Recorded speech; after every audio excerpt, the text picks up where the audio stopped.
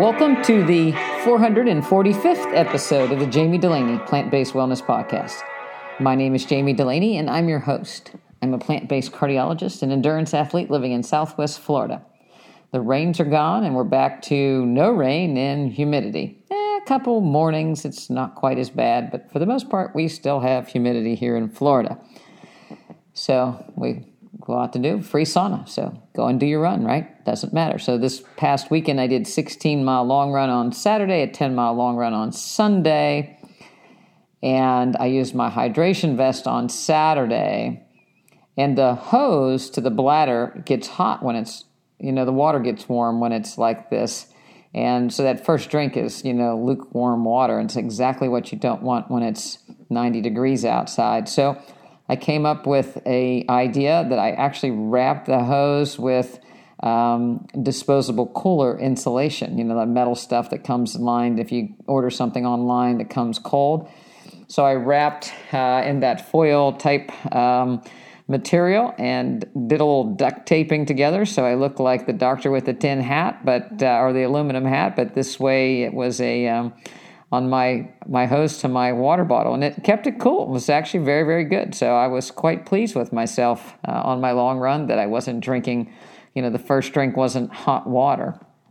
But for the most part, I do some sports nutrition. I use Gnarly as a drink mix when it's hot for some electrolytes, and then I took a couple fig Newtons with me, and that worked, and some sports beans. And that's pretty much what I had a piece of toast with some jam before I left. So that was pretty much my nutrition before the run.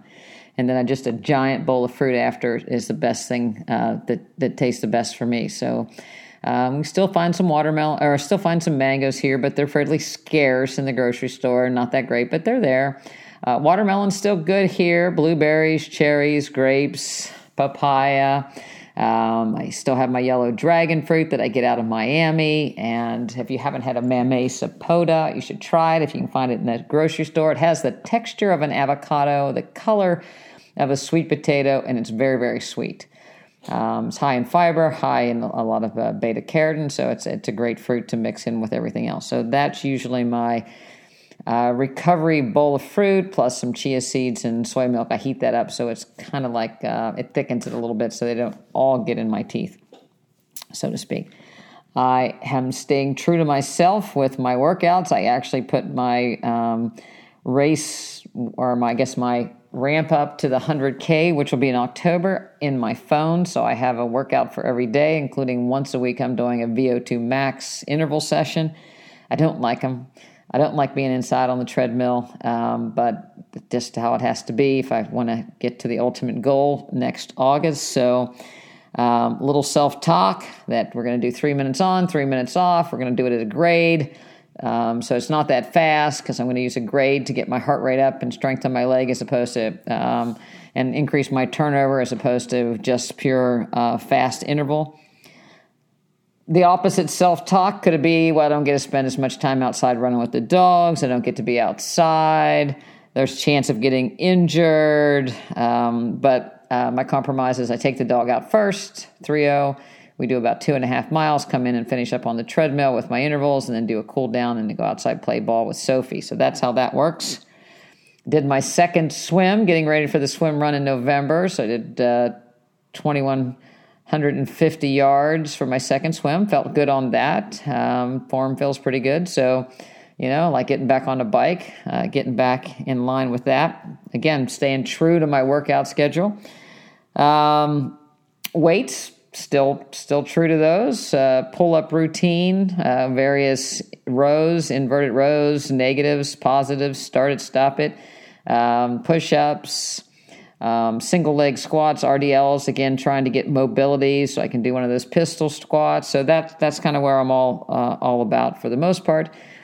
I am finding that my upper back is so much better when I do the pull-up routine, and even I try to do at least 2 hanging sessions that I just hang from my arms, engage my abs a day, and that really seems to make my back feel good. My upper back gets tired, I guess, computer back, whatever kind of back it is, cooking back, computer back, old lady back, Anyway, it helps. So I encourage you, if there's a pull-up bar or some bar at your gym that you can just hang on, just hang down, try to engage your abs if you can.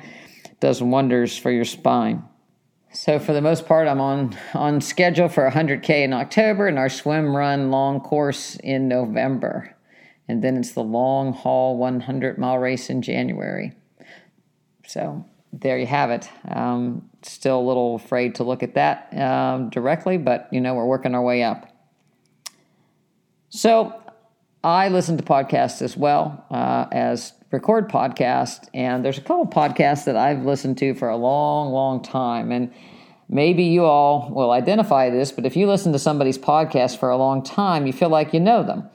I've run into people that, know a lot about me because I share things about my dog, 3-0, and my dog, Sophie, and my cat, Tony, and things that go on in my life. And so you feel like you get to know somebody when you listen to them rant and rave for a long time. And so I have a podcast they listen to that a fella I actually met at a race, and I've had him on the podcast, and he was gone. He disappeared. His podcast disappeared last fall and didn't come back. And I knew he'd had some injuries, and I wasn't sure whether or not that was kind of the end of his running, or he decided to not do the podcast. And then lo and behold, this week, a podcast came up. So I tuned in real quick to find out what was going on. And turns out he's been suffering with an injury of his heel, chronic pain in his heel, that he thought was plantar fasciitis, and been through various doctors, physical therapists, even had a surgery to try to clean things out, was in a boot,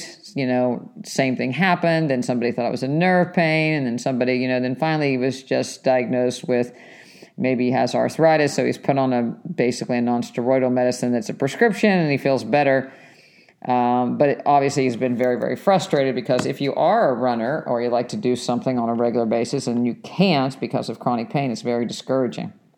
And so at least he's coming back and he feels happy about it. And I was happy for him that he's getting pain-free again. And he's coming back very cautiously.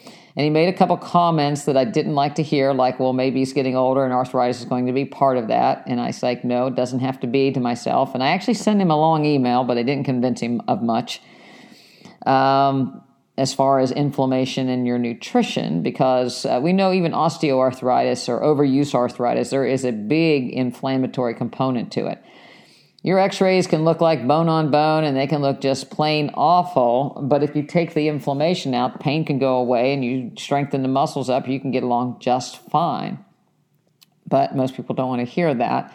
But he has been trying all the physical therapy and doing what everybody told him, and, passed from one person to the next and not getting a lot of good feedback. And he was just very disappointed with the medical establishment. And he even made reference to me, I'm sorry, but I'm just really disappointed with the medical profession. It's just, it's just not what it used to be. And I couldn't agree more. It's not what it used to be. He did get the runaround. Nobody really took time to examine him, and nobody really took time to explain things to him. And, of course, nobody addressed nutrition with him or, different things that he might do, assess his running gait, or any of those things that might ultimately help him, because for some reason he's getting a recurrent injury in the same place, and he's got a lot of inflammation in his system, and so nobody really addressed that. And he was frustrated, but I was frustrated too, because yes, the medical establishment is very, very messed up. We're all based on medications, and he wasn't told about the medication. Non-steroidal anti-inflammatory drugs come in the kinds that you can buy over the counter, like Advil and ibuprofen and Aleve. But they also come in prescription strength, like Vioxx and Meloxicam, and those are kind of disguised as, well, those aren't as bad as the other kind, and they're a little bit different in the mechanism of action, COX-2, where the enzyme is. They basically block the production of prostaglandins, which are inflammatory compounds, and they block them in a little different, and so the prescription forms of it, they say, well, it works better and less GI side effects, but there still are GI side effects, such as ulcer formation and bleeding.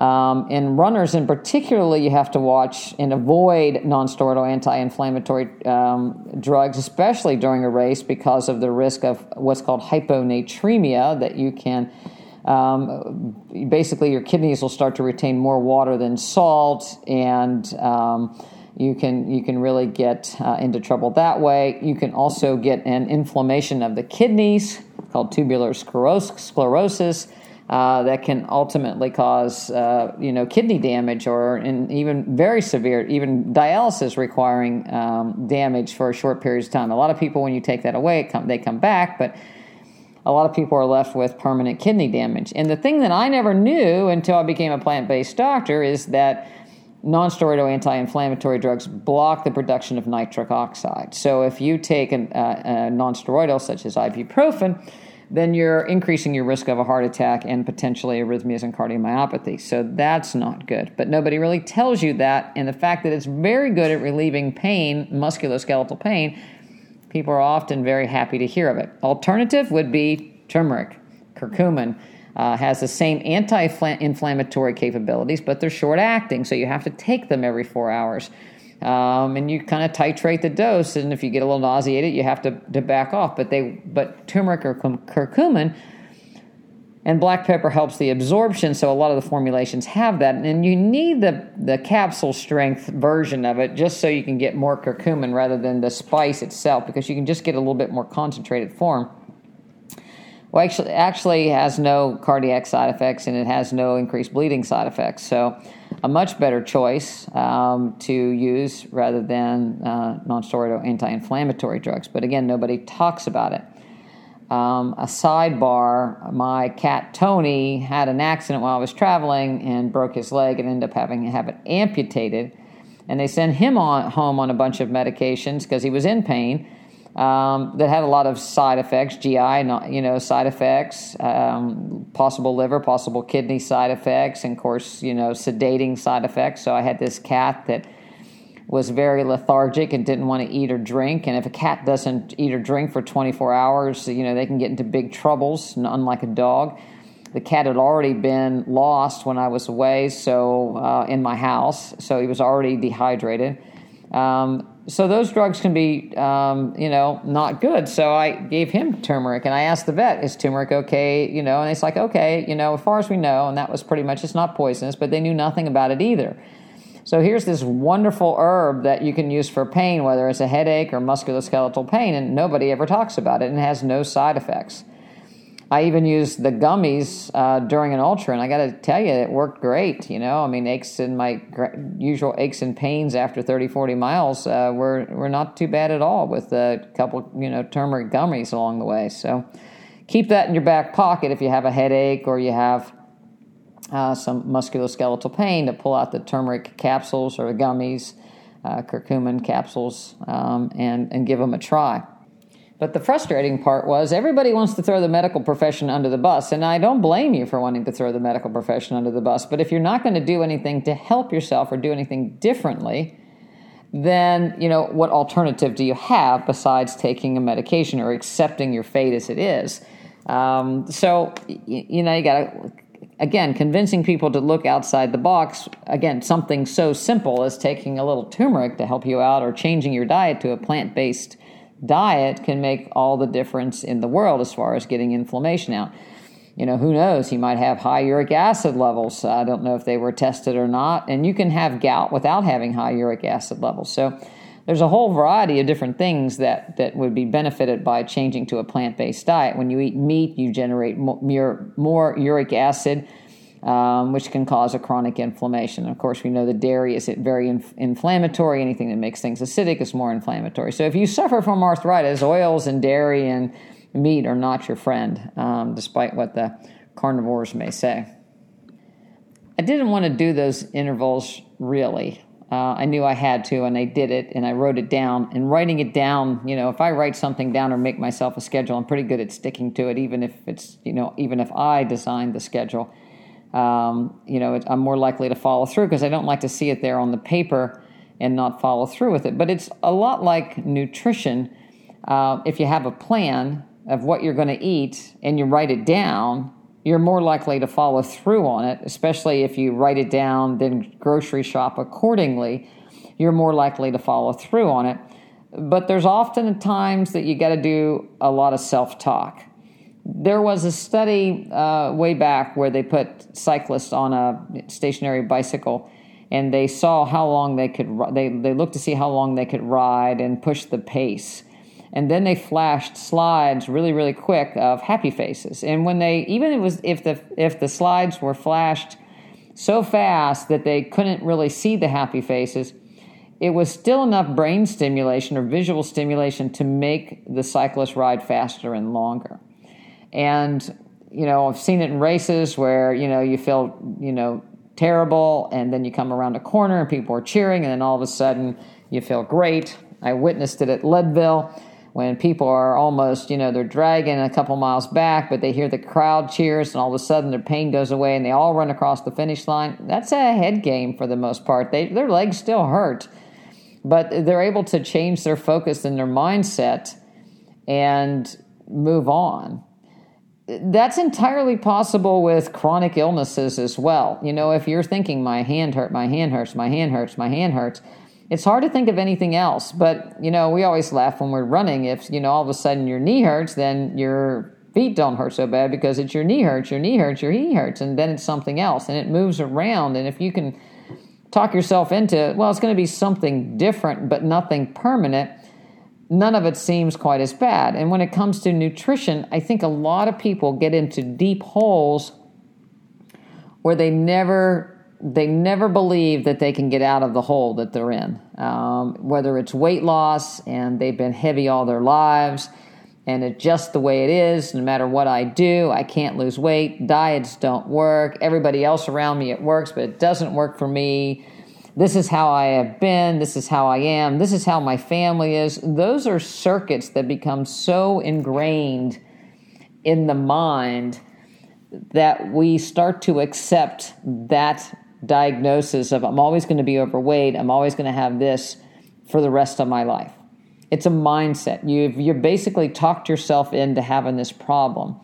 And it's very hard to break. It's very hard to break. There was a study by Herman Poncer, the guy out of Duke that wrote the book Burn, that, again, people of the same size and gender burn about the same amount of calories a day.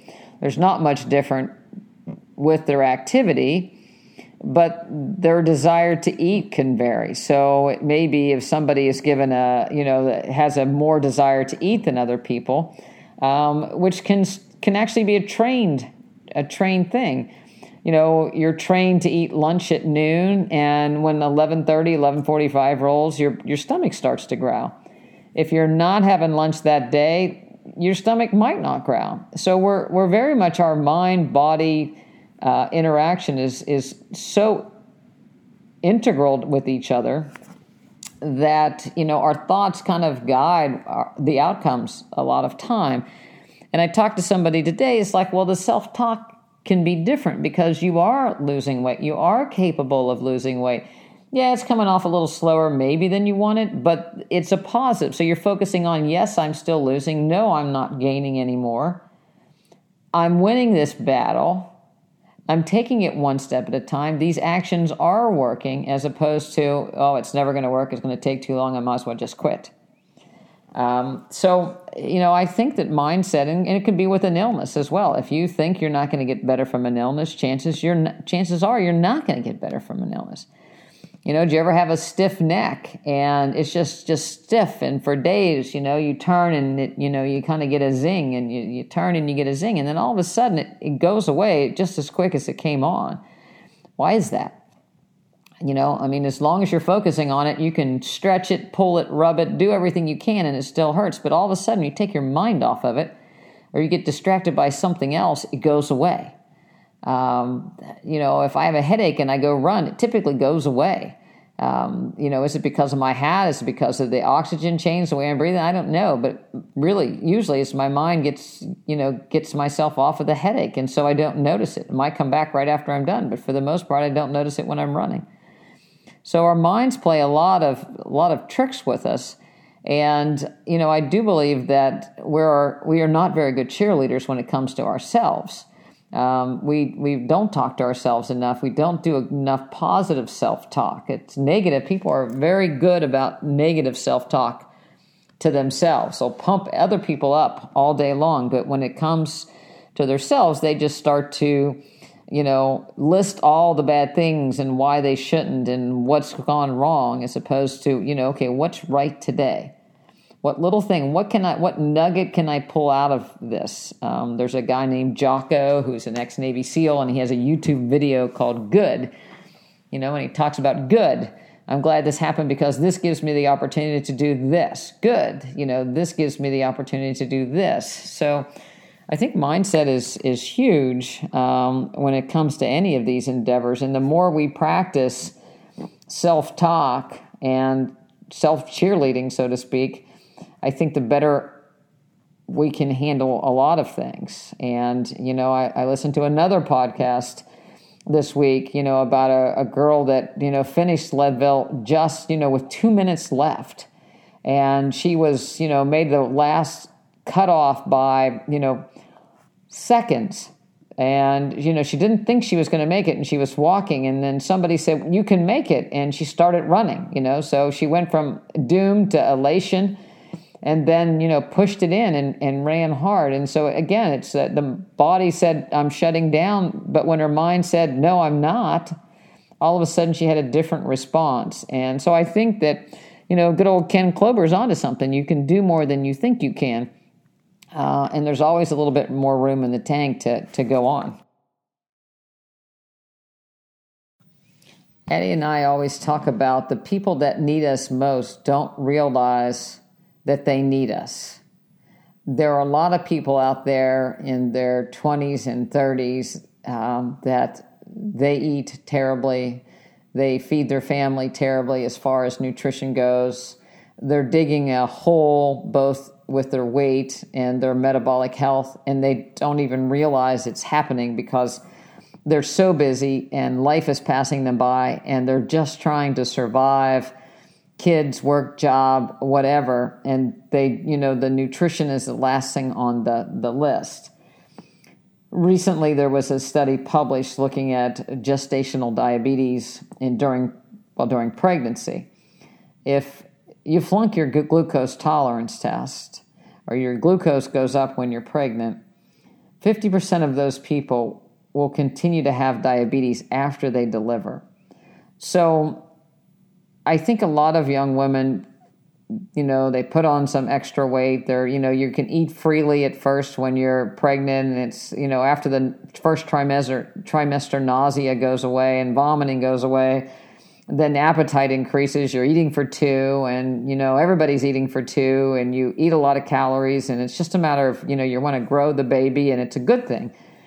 But if you're not doing good nutrition during that, glucoses can get out of hand. But people see things that happen in pregnancy as a temporary condition. And as a lot of women know, the weight gain with pregnancy is not a temporary condition. It can be a lifelong condition that just continues to build over time. And they never get the weight off. And as far as the diabetes go, again, it starts to rear its ugly head. Either it doesn't go away or it comes back. There's a tenfold increase in adult onset diabetes in women that have gestational diabetes. So even if it goes away after the delivery, over the next 10 years, there's a tenfold increase. And things can be done to avoid it. Prolonged lactation can decrease the risk of, diabetes long term. And of course, exercise during pregnancy and after pregnancy is very, very important. The other thing that's really scary is that there was a large meta-analysis, so a lot of pooled studies looking at over 5 million women that had gestational diabetes, and they have a twofold increase in cardiovascular disease the first 10 years after they deliver. So now you have a young woman that, has the potential to have a heart attack and not be able to care for her young family, or her life expectancy might be severely limited. I remember when I was at West Virginia University, I had a woman that was 32 that had a heart attack and the subsequent bypass. And, at that time, I never realized that,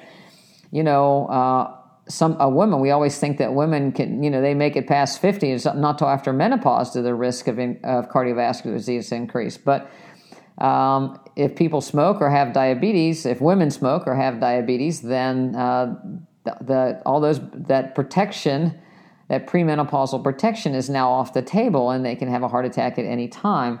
And I think that it grabs women. It's very surprising in women, especially the 40 to 50-year-old woman that starts to have chest pain. They're going to ignore it because people think that they're otherwise healthy. They shouldn't have cardiovascular disease, and there are a lot of studies that look, and yet women are largely ignored, or they go to the hospital or doctor later. And again, our great medical profession, they kind of ignore somebody that looks otherwise healthy, and they can have significant cardiovascular disease. So, those are the people. If you know somebody, we love to help people get their lives changed so that in their 20s and 30s, you get on the right nutritional path, 40s, 50s, and, you avoid some of these complications. It's not... it's not okay to not address these issues. Obesity is a big risk factor for diabetes, hypertension, and increased risk of cancer that can devastate young families. So, and that's, of course, what leads to yo-yo dieting. And a lot of the yo-yo diets have nothing to do with nutrition. So they may lose some weight, gain some weight, but their nutrition still is very, very poor. Continuing with my friend's theme of throwing the medical profession under the bus,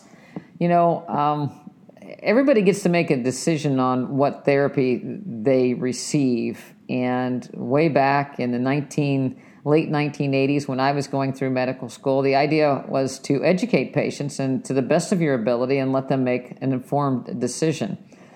Before the 1960s, we'll say 1970s, it was the doctor knows best and we'll tell you what we're going to do and don't ask any question. But about when I was in medical school, this thing called informed consent came to be, and you needed to explain things to people before you did things to them. But that has kind of fallen by the way. It's like we've worked our way around it, and the explanation that's given to patients is tailored to what we want them to say. I heard a cardiologist in a meeting one time say they wanted me to do that angioplasty and there was a bad outcome, but they forced me to do it.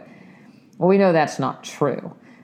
People don't come in demanding stents being placed. They come in sick with chest pain, maybe heart failure, and it's the physician's job to make a decision as to what should be done, provide the patient with what's going to happen and the alternatives and risk, and the patient ultimately gets to decide whether or not they're willing to take the risk of that heart catheterization, which carries with it a risk of stroke, heart attack, or death, in order to perhaps have a better quality of life after the procedure. That would be the idea. But radiation is another one of those things that we don't really tell people exactly what they're going to experience. Radiation burns, incontinence, chronic inflammation, chronic pain. And the other thing is the risk of recurrence of a different, or the risk of another solid tumor not related to the primary tumor developing because of radiation. We know people that were in World War II, they were irradiated and they had an increased risk of cancers later in life. And a study was recently released looking at the exposure of radiation in the healthcare workers. So if you're a cardiologist and, we do heart catheterizations, we typically wear lead aprons, lead vest, and you try to stay away from the radiation exposure as much as you can. You stay away from the flow of radiation through the patient as much as you can. We wear thyroid collars, but there's still radiation scatter. And we actually wear little dose meters to say how much radiation that we are exposed to chronically. And if that number starts to go up, people are pulled or the equipment's looked at, and it's certainly a risk. Well, it turns out that in a European study, there was 310,000 people evaluated that were healthcare workers, and they had a 52%, the mortality risk from developing a solid tumor after radiation increased 52% per joule of energy deposited in the body per kilogram of tissue. And that dosage was 50 joules per kilogram, increased the risk. Unfortunately, the standard radiation dose for breast cancer is 50 grays, or 50 joules per kilogram. So I'm not saying not to get radiation. That's a personal decision. I'm saying that it should be mentioned that, you know what, there is a risk in the future of a different cancer coming up, but we feel that your risk of breast cancer may be improved by this therapy or may not be, or for your age and the length of time you have exposure. So a very young person has a longer chance to develop another kind of cancer from the therapy they're given for the primary cancer. We know that young people with Hodgkin's lymphoma that are treated with radiation have an increased risk of having another cancer later in life. They're young, they have time to develop a cancer. Maybe an older person doesn't have that long before the cancer would, develop because of the radiation. And maybe that's more of an acceptable risk. And maybe we should look at who we offer radiation to according to their age or their potential for other problems. The other thing we need to look at, though, is alternatives to those procedures that don't have risk. And again, if somebody doesn't want one of those procedures, then they have to accept responsibility for doing the alternative therapy. So saying I don't want something and hoping for a good outcome is not nearly as good as I don't want this therapy, but I'm going to do this and maximize my chances of health by doing this other type of intervention: nutrition and exercise, normalization of body mass index, things that we don't talk about.